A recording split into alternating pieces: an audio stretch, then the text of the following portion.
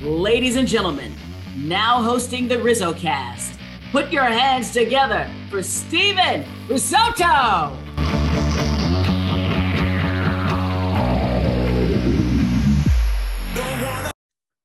What is happening, everybody, and welcome. This is episode number 107 of Rizzo Cast. I'm Steven Risotto, and today we are joined by a former Major League outfielder who played in parts of 11 seasons at the big league level from 2008 to 2018 with the Twins, Nationals, Giants, Rays, Mariners. You may recognize him. It is Denard Span. Denard joins the show. Welcome. How you doing? And good morning. I appreciate you having me, man. And all is well down here in Tampa, Florida, and just living the dream, man. I have two little ones and one on the way. So just enjoying life and enjoying retirement. That's awesome, and congrats on the one on the way. Should be a handful there with three of them. So are you ready for that? We are not ready for that, actually. We definitely are working on zone defenses, and we will just take it one day at a time and figure it out like everybody, like every other parent does. Yeah, the man-on-man defense just goes completely out the window at that point. It is, but we'll figure it out. Yeah, congrats on that. And congrats on your foundation. The Denard Span Foundation is doing wonders for people in the Tampa area and people everywhere. I know that you focus a lot on single parents kind of working their way through and single kids of single parents. So tell me how you got the foundation started and kind of what you guys do over there. Well, I grew up in a single mother home. It was myself, my older brother, and of course my mom. But from the age of 3 up until I think 14, my mom got remarried, and I just remember vividly, what it was like, growing up in those conditions, and just the difficulties, the challenges of only having one parent in the household. And once I got to the big leagues, I kind of just told myself that, I wanted to be able to give back. And what better way to give back from something that I experienced. So it started to where it says internet connections unstable. But anyway, yeah, it just transformed to what it is now. And now, we are, opening up a lot of doors for a lot of families here in this Tampa Bay area. By giving them and blessing them with transportation, which is obviously super important to a household, and so we're growing, but we're doing really good and great things down here in Florida. And one thing that I saw on your website that's coming soon, it's called the Span Fans. And tell me a little bit about this. I saw that it's coming soon. So, starting to hype that up a little bit. Tell us about the Span Fans and what that is and what that's going to do for a lot of kids. Yep. So once a month, what we do is we invite our family and to a Rays game, and we have them come into a suite, and I share my testimony with them. Share with them the things that I had to go through as a kid, and just try to inspire them really, and give them a first class experience where that hopes that, it just encourages them to, want to keep pushing. This is both for the parents and the kids. And actually this started during my time with the Washington Nationals. I would do this once a month, bring out a group, and once again, just do the same thing and just try to give them a once in a lifetime experience in hopes that, most kids are visual, right? And so just, give them the opportunity to see that, being a major league athlete or anything, is possible. Yeah, there's one thing that I've noticed. I mean, there's a lot of players who don't really use their platform to give back. You did, despite having, maybe not the flashiest of baseball names nationally. Mm-hmm. What would you do? Or I guess, what would you tell one of the superstars or a few of the superstars in today's game that are kind of staying quiet right now, maybe early in their career, with a chance to give back? What would you tell them, the ones that are kind of staying back a little bit? I would tell them to take advantage of their platform to some capacity. they got to where they are, not by themselves. You know, they needed somebody's help, you know, whether it was their parents, coach, you know, I'm sure they had to overcome something. So I would tell them to, once again, just use their platform. And as well as because baseball is not going to, you're not going to play baseball, you know, for your entire life. You know, when you're in the game of baseball, you feel that way, but there's so much more life after the game of baseball. And I think that, you know, in my opinion, God put us on this earth to be more than ball players. And so, and also, you know, he put us on this earth to reach out and help others. So what better way to use your platform that God has given you to be able to reach, you know, the pinnacle of stages, to be able to shed positivity and light, you know, just to this country. You know, we all know that, you know, there's a lot of evil things going on, you know, in these days. So, you know, if more people could spread positivity, I think the world would be a better place. Now, about a month and a half ago, you let off a few really important tweets that I wanted to highlight here. You were on a plane, I noticed, and you saw a statistic that popped up on ESPN. Yeah. And it had the breakdown of African American players in baseball, and it was at 7.2%. And you tweeted and said that we could do a lot better than 7.2%. And then you also said that you went on to say that until the 7.2% rises significantly, baseball will continue to be in the shadows of football and basketball. Don't get me wrong, baseball is already great, but it could be greater. So tell me, can you expand on that? Because I know that there's a lot of work going on right now. The Players Alliance is doing great wonders in the inner cities, making gloves, bats, equipment. I mean, it's just so all expensive. So how do we change that? How is that something that gets changed? I really don't have the $1 million answer to that question. You know, it's something that has been going on for some time. You know, it was, you know, prevalent when I was playing early in my career. I think that's when the numbers, you know, really began to spike, you know, downwardly as far as the numbers going down with African Americans in the game of baseball. But I don't know. I just look back from my childhood when I was a kid watching the game of baseball. You know, as a young Black kid, you know, cutting on the TV and watching the game and seeing all of my favorite players that looked like me. You know, I mean, they weren't Latin, they were African American. And I feel like at that, you know, back in the mid 90s, I feel like the game of baseball was at its pinnacle and at its height. You look at the Ken Griffey Jr.'s, the Kenny Loftons, like the Frank Thomases. These are guys that had like their own signature shoe. You know, when people looked at baseball, they looked at it like baseball players were more popular than football players and basketball players back in those days. And so I look at, you know, how the game has transitioned to what it is now. You know, I'm bold enough to say I think the direct correlation is because the game is not, you know, evenly distributed among races like how it used to be. You know, you look at football and basketball, you know, those are the two sports that you put on SportsCenter or ESPN.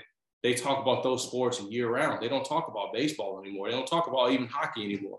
You know, it's baseball. I mean, it's football and basketball. And, you know, I look at, you know, the numbers as far as, you know, race, African Americans, you know, in that sport. And, you know, this is biased, you know, hopefully this doesn't ruffle feathers, but I truly believe the African American race, like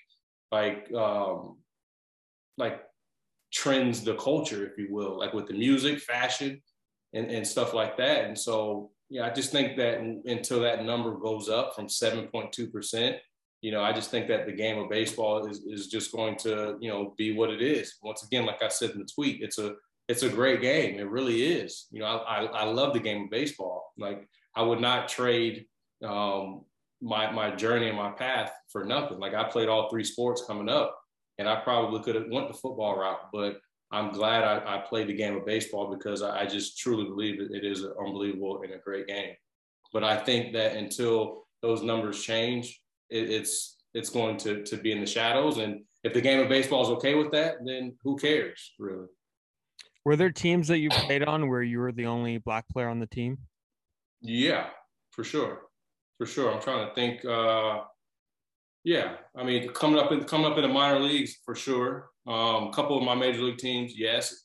And if I wasn't by myself, it was maybe one other black guy on the team, black player on the team. So, I mean, you got to the point where you kind of get used to it. But once again, as a kid in the early '90s, mid '90s, I mean, I don't know the numbers off the top of my head, but from talking to like a lot of my old coaches, here's a Giant legend, Sean Dunston Jr., talking to him, not junior, senior, talking to him, and just telling me, he would tell me all the time just how the game was different.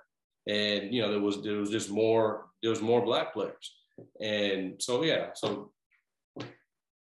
Yeah. And you brought up a good point about how baseball is not really being talked about. I was just mentioning this to someone else, someone else mentioned this to me. If you go on ESPN's website, there's times where, you have the drop down menu of NBA, NFL, and sometimes baseball is not even up there. Like when PGA is going on, PGA Crazy. Golf's there, and baseball's in the drop down menu, like the 3 dots where you have to go Crazy. Find the other stuff, like next to like Olympics, and so it's kind of. I mean, and the reason being is because it's about ratings, right? And it's about viewership. And, ESPN is they cover all sports, and they're going to cover the sports that make them the most money. And, baseball, we're not getting that. So, I think we just got to find a way to, tap into the African-American market and try to, get our community, the black community, back into the game of baseball, because once again, when I was a kid, like baseball was a real thing in our community, and now it's non-existent, and so we got to figure that out. Yeah, absolutely. Let's get into your career a little bit. You mentioned you played football in high school, played basketball as well. When did baseball kind of become prominent? When did that become the prominent sport? Like, I'm good at this. I know I could, go really far with this talent. What point was that, and how did you kind of fall in love with the game? Well, I fell in love with the game when I was a little kid, to be honest with you. But I would say baseball, and I started playing baseball at the age of 5. But I probably say my 11th grade year, junior year, that was when it was evident that baseball was going to be my career path. We had just won the state championship my junior year. And that summer, I went on a lot of different showcases and performed really well. I ended up making the junior USA team and traveled to Cuba to play. And so after that summer, it was like, okay, like baseball is number one, because before that, football was number one in my eyes. Yeah, and you were the 30th pick by the Twins in 2002, 30th overall pick by the 20th Twins. 20th. Yeah, I have that written down. I don't know why I saw 30th. Yeah, it says 20th on my screen. I don't know why. I got 20th. Yeah, 20th overall pick by the Twins in 2002 out of high school. Don't sell yourself short. Yeah. It's a on this show, I like to always ask people what they did where they were when they found out they were drafted. And of course, 2002 is before the times when, not to date you or anything, but it was before the times where you could go on MLB Network and, you're there in Secaucus and, you're taking pictures with the commissioner. It wasn't that at all. So tell me how you found out. No, and you're not dating me. It's this gray in my hair that's dating me. Well, I was born in 2002, so that might date. Okay, now you're dating me. Now you're dating me. It's official. Choosing violence. Yeah. So, like you said, in 2002, there was no live telecast of the draft. The internet was like, I don't say the internet was new, but it was fairly new. But it was all done on the internet. Like it was, and like each pick was going in like 1 minute or so. And so I remember just being at home. It was of course, myself, my mom, and my older brother. And we were there. And then we got the phone call from the Minnesota Twins, and that was it. We shared a intimate dream come true moment as a family, and we hugged, cried, and all that good stuff. And but yeah, it was low key. I think we might have had some local news stations at the house, but that's about it. Yeah, and I was looking at those Twins teams that you played on, and you had a chance to play on some really good teams that had some nice names. You know, Joe Mauer, Michael Kadire, Justin Morneau, J.J. Hardy, Jason Kubel, Delman Young. These are all great names. Was there a feeling that, you know, some of those teams maybe should have gone a little bit further than they actually did? Yeah, I think so. I mean, I never, looking back on it, being honest, you know, we had really good talent, and you know, definitely should have, you know, made a little bit noise, maybe one or two of those years. But you know, I still feel like looking back, we were probably missing a piece or two to win it all. You know what I mean? I didn't think we had enough, you know, to win it all. But yeah, we definitely had a lot of talent on our team, and it was, you know, it was fun, man. I was at the beginning stages of my career, and yeah, I was having the time of my life. And you were there when they opened Target Field, and I guess when we name off some of the great ballparks in baseball, that one usually doesn't, you know, come straight to mind. But from the people that I know that have been there, they say it's a beautiful ballpark, and it's kind of overshadowed a little bit. You know, not the most popular part of the country in terms of baseball. Everybody thinks of Chicago and San Francisco and Boston. So I want you to hype up Target Field a little bit. Tell us about, you know, kind of what's impressive about it and your memories of when it opened. I'm trying to think. I played there for 3 years, so 2010, 11, and 12. I mean, we went from the old Metrodome to that stadium. So obviously, you're too young to have been to the Metrodome, but for maybe listeners that have played there, they could relate to this as far as just the amenities and the facility. You know, was not state of the art at the Metrodome. We didn't have a weight room. The weight room was like in the storage area, if you will, and we didn't have our own cage. Like both teams had to share a cage and a weight room that was like a makeshift weight room. Our clubhouse was, you know, not nice. We had to share our home clubhouse. Like my locker was next to my first base coach. So like you don't see that in today's, you know, facilities and stuff like that. So as far as just moving from the Metrodome to Target Field, the first thing that was noticeable was just our clubhouse, our cafeteria. We had a state of the art weight room, training room was unbelievable. We had, you know, just all the different types of cold tubs and hot tubs. We had the treadmill in the water, which was back in 2010, which was a big thing. Yeah, just all around, just was a beautiful place to play. You know, and I've gotten an opportunity actually to watch a game there post career, and it is, you know, it's a beautiful place to watch a game, and it's really nice. So, but like you said, I think because it's not in a sexy market, you know what I mean? It's in Minnesota. It's easy for people to overlook it. What is your favorite ballpark out of everything, you know, nationally? You like, played in both the national. all the time. Yeah, people ask me that all the time. I'm like, it's hard for me to pinpoint just like one ballpark that I like just absolutely love. Like, you know, I can probably, you know, name 4 or 5 off the top of my head that like stuck out the most. And I would say Pittsburgh is a sleeper as well. The Pirates Stadium is a sleeper. Just the whole like cityscape downtown. You know, you see the bridge and stuff like that. I mean, they don't draw many fans, so it's kind of you know, is not the best atmosphere. But I like Pittsburgh. I like Wrigley. Of course, Giant Stadium, which was the old AT&T. What's it called now? Oracle Park. Oracle Park. I mean, I love going to New York as well and playing the Yankees. And the last one I would say is maybe Anaheim. Yeah. You're in the big leagues. Can't complain. All the exactly. venues. A better question would have been like, what are like my top worst stadiums probably. Okay. Yeah. Where's the top worst stadiums? Oakland,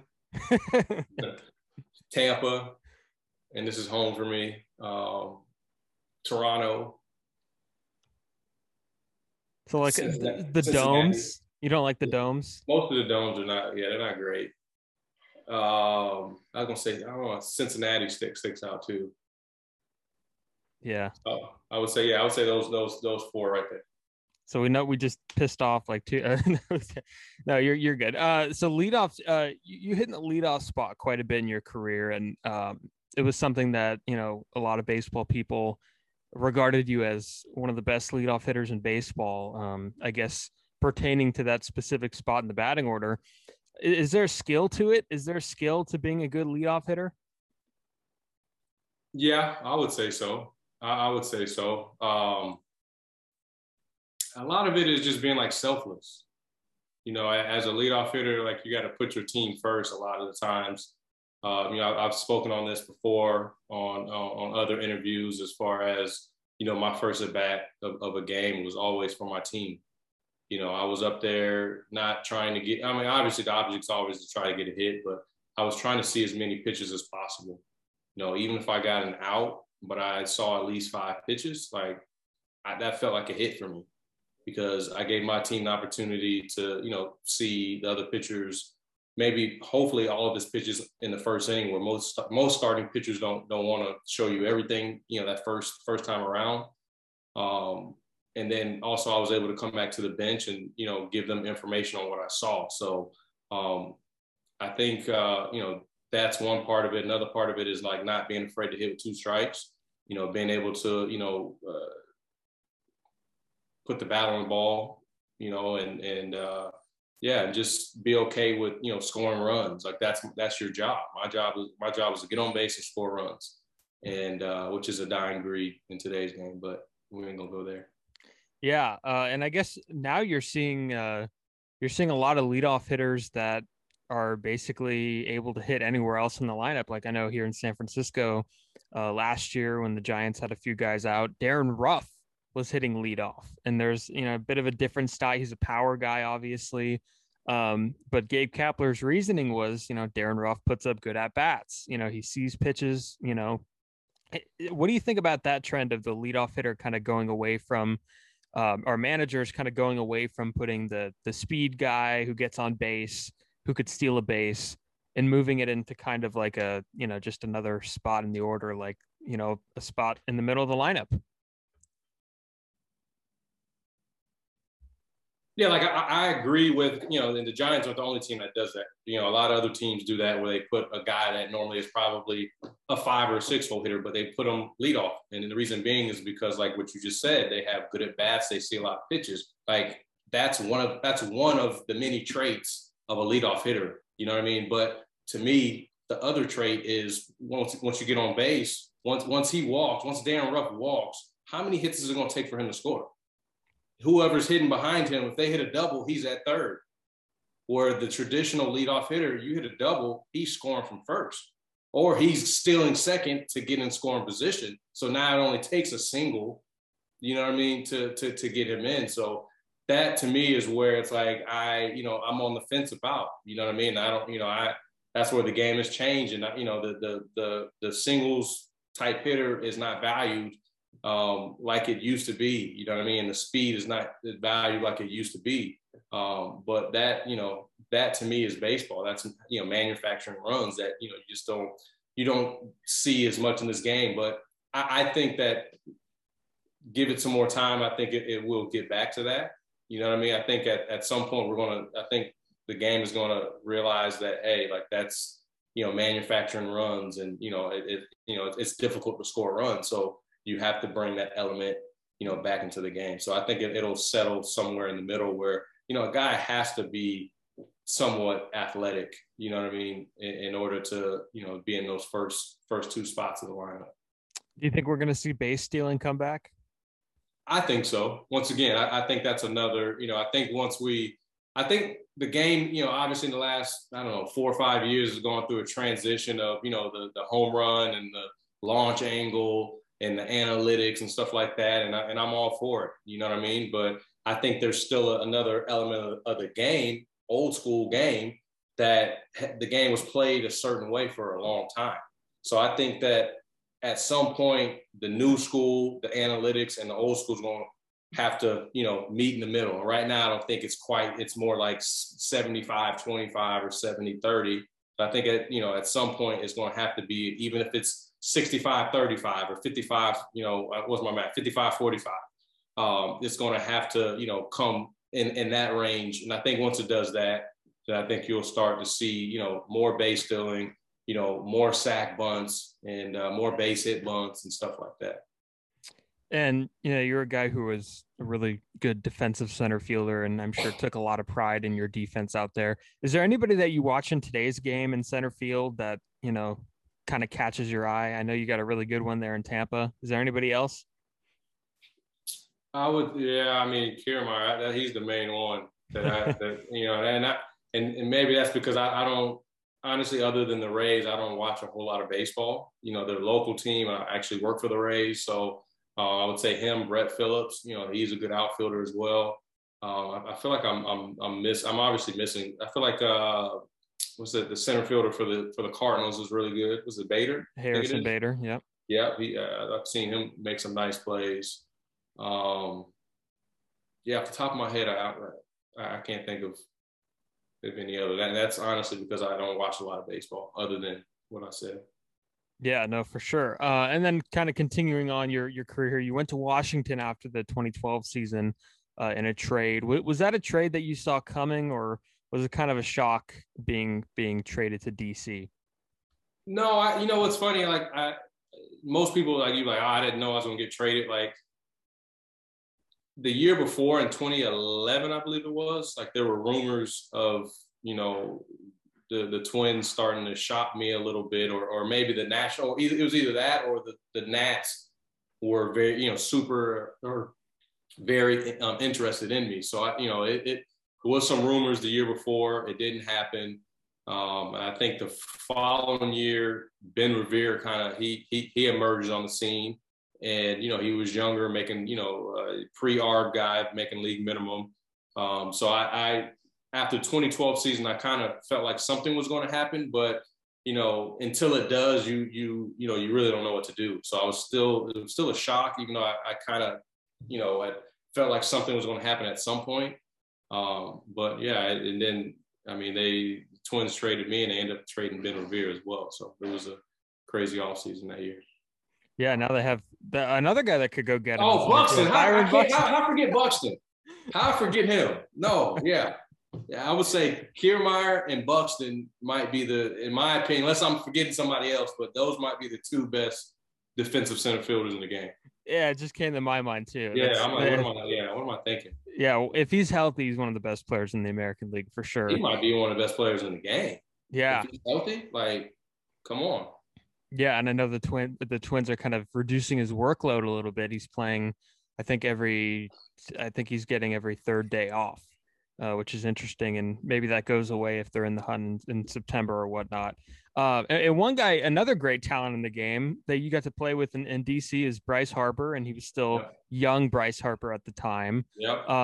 And I think he was very, everybody kind of used the term overrated at first. Now I think he's underrated. Now everybody's kind of looking at the flashy talent with Acuna and Soto and Tatis, and Bryce has kind of gone under the radar a little bit. What was it like kind of getting to know him and playing with him for a few years and seeing his competitive edge, I guess, up close and personal? Yeah, when I played with him, he was very young. Like I think he might have been like 20, 21, or maybe 20 or 21. And you no doubt saw the talent. Like he was, heads over heels, way better than majority of us on that team that were grown men.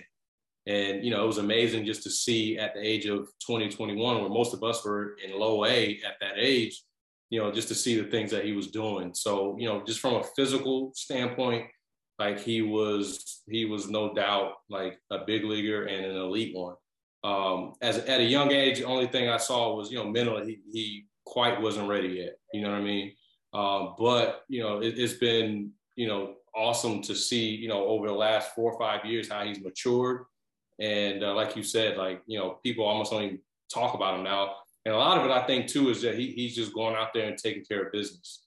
You know what I mean? He's going out there playing the game hard, and I think he's matured. He's kind of considered like an old head now. I think he's pushing 30 now, or 29, 30 years old. And, you know, you got these young bucks, you know, the Sotos and the Acuñas that are 22, 23 that, you know, are obviously good, but they're flashy as well.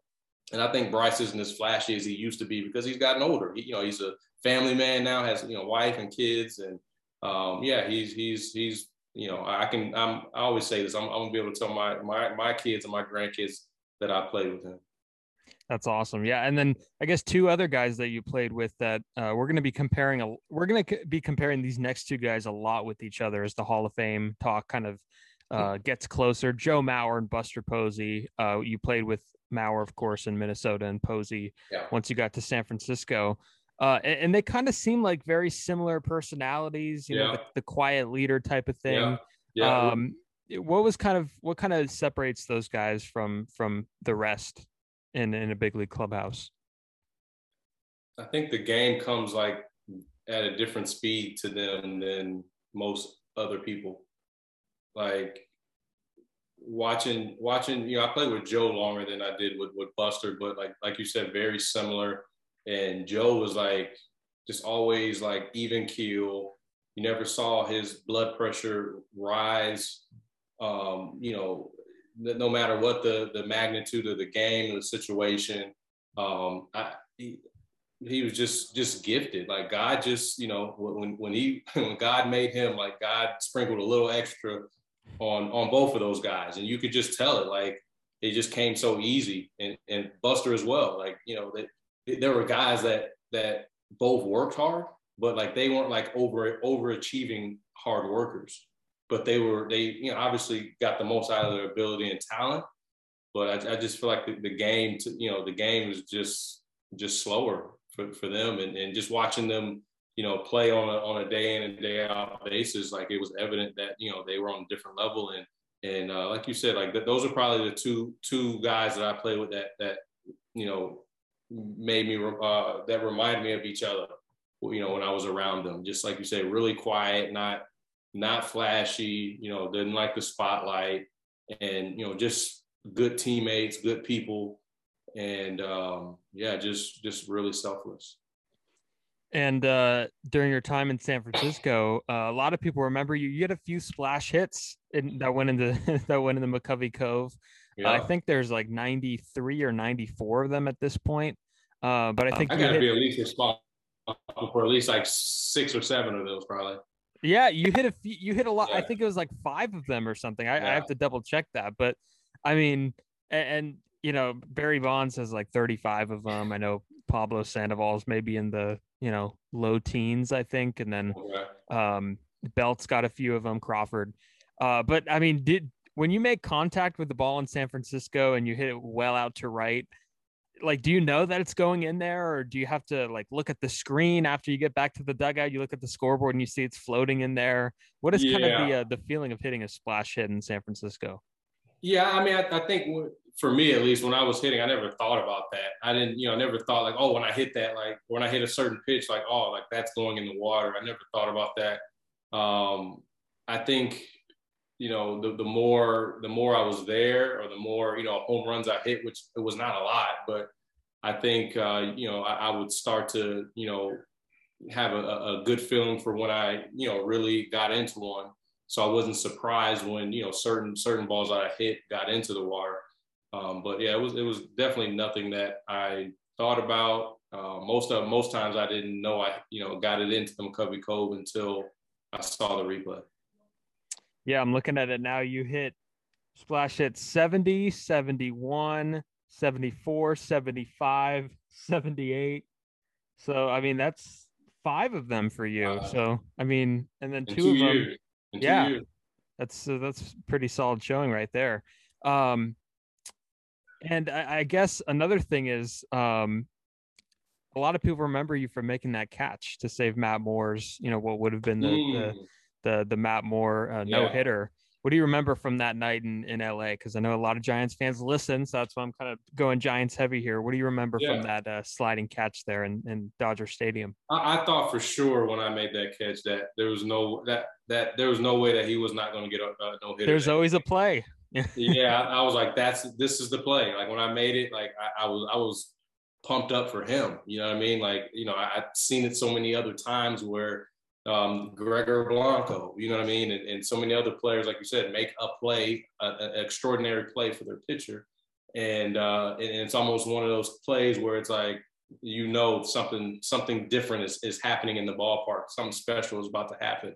And he just came up, I think it was one out short, 1 or 2 out short. But I just remember, you know, Matt Moore just dealing that night. You know, he was, you know, everything from my point of view in center field. He had the Dodgers off balance. You know, he had his changeup going. I think he even had his little slider cutter going. And his fastball was on point, pinpoint, hitting his spots. So, he just had everything firing on all cylinders that night. Yeah, that Giants team, if the division series goes back to Chicago with Cueto on the mound, I think we're looking at a little bit of a different outcome. Not to ruin the Cubs' magical year that year, but you know what I'm saying. If we go back for a game 5, I think we win that. I just remember I've told this to a lot of people as well. Like, I observed body language. You know, we went down 0-2 to them. The first 2 games were at Wrigley. They beat us. We came in back home to San Francisco for game 3. And you could just tell, you know, our dugout was by, you know, on the third baseline. And you can just, you know, I remember just seeing Kris Bryant, you know, at third base. He was, you know, full of energy. You know, so the whole team just had their swag. It was because they were up 2-0. You know what I mean? So we win game 3. It's 2-1. So the next day, it's like they're still feeling good about themselves. They're still in control. But it wasn't the same energy as it was the day before. But they were still confident. Don't get me wrong, and which they should be. They're up 2-1. They're still in the driver's seat. And so I remember, you know, I don't remember all my mind is I don't have the best memory, but I do remember, you know, us coming back and we were ahead going into the top of the 9th, right? Yeah. And you know, we had it was been a back and forth game that game, and I think we took the lead, and I think we're up by 2 runs, maybe 2 or 3 runs. Yeah. Going into the top of the 9th, and I remember in the bottom of the 8th, looking at their body language on the field. Yeah, they came back and beat us, but I vividly remember looking at Kris Bryant and the shortstop Baez. I think he was playing short tonight, but I remember Kris Bryant for sure. And their body language was totally different because they knew they were in trouble. It went from 0-2 to now it's about to be 2-2. And if we go back to a game 5, you know, anything can happen. But I always tell people that, if we would have pulled that game out, I think I don't want to say we would have won the World Series, but, you know, who knows, you know, anything could happen. But it would have, I think we would have won that series for sure. Yeah, with Cueto back at Wrigley for game 5 there. Yeah. And then I guess after the season, the Giants, or after a little later on, I think you played another year there. The Giants dealt you back home. You're going back home to Tampa Bay. Yeah. I mean, what was that like playing for your hometown team? Because I know you kind of grew up going to games in Tampa. And I guess the real question is, and the most important question is, how many tickets did you leave for all your family when you were there? I lost count. Like, it was, especially opening day, you know, I left a lot of tickets for opening day. It was just a special moment, special time. It was something that, you know, I always like dreamed of doing or you know, talked about in my, you know, to myself about wanting to come back and play for the Rays, you know, like maybe my last year or something like that as a free agent. But at the same time, like, that's, you know, just kind of like me, you know, myself just dreaming. I never thought that it would actually come into fruition. And, you know, but for it to come into fruition and for me just to be able to play in front of my mom, in front of a lot of my like high school coaches and little league coaches, you know, people that hadn't seen me play baseball since high school, you know what I mean? Like, got an opportunity to come see me play. So it was a dream come true to be able to play in my home city. Did you have to pay for those tickets? Do players pay for those tickets that they do now? Now I can't remember. I know at one point you didn't have to, like early in my career. Mm-hmm. And then it got to a point where you had to pay the tax on it. So I think, yeah, I had to pay like the tax on the ticket or something like that. So yes, I did have to pay a portion of it. Yeah, that's a lot of tickets. And last thing here before we wrap up, you mentioned you work for the Rays, special assistant in baseball operations. What's it like seeing now the front office side of things? It's totally different, but it's I like it though. I like it, man, because I get an opportunity just to see, you know, how decisions are made.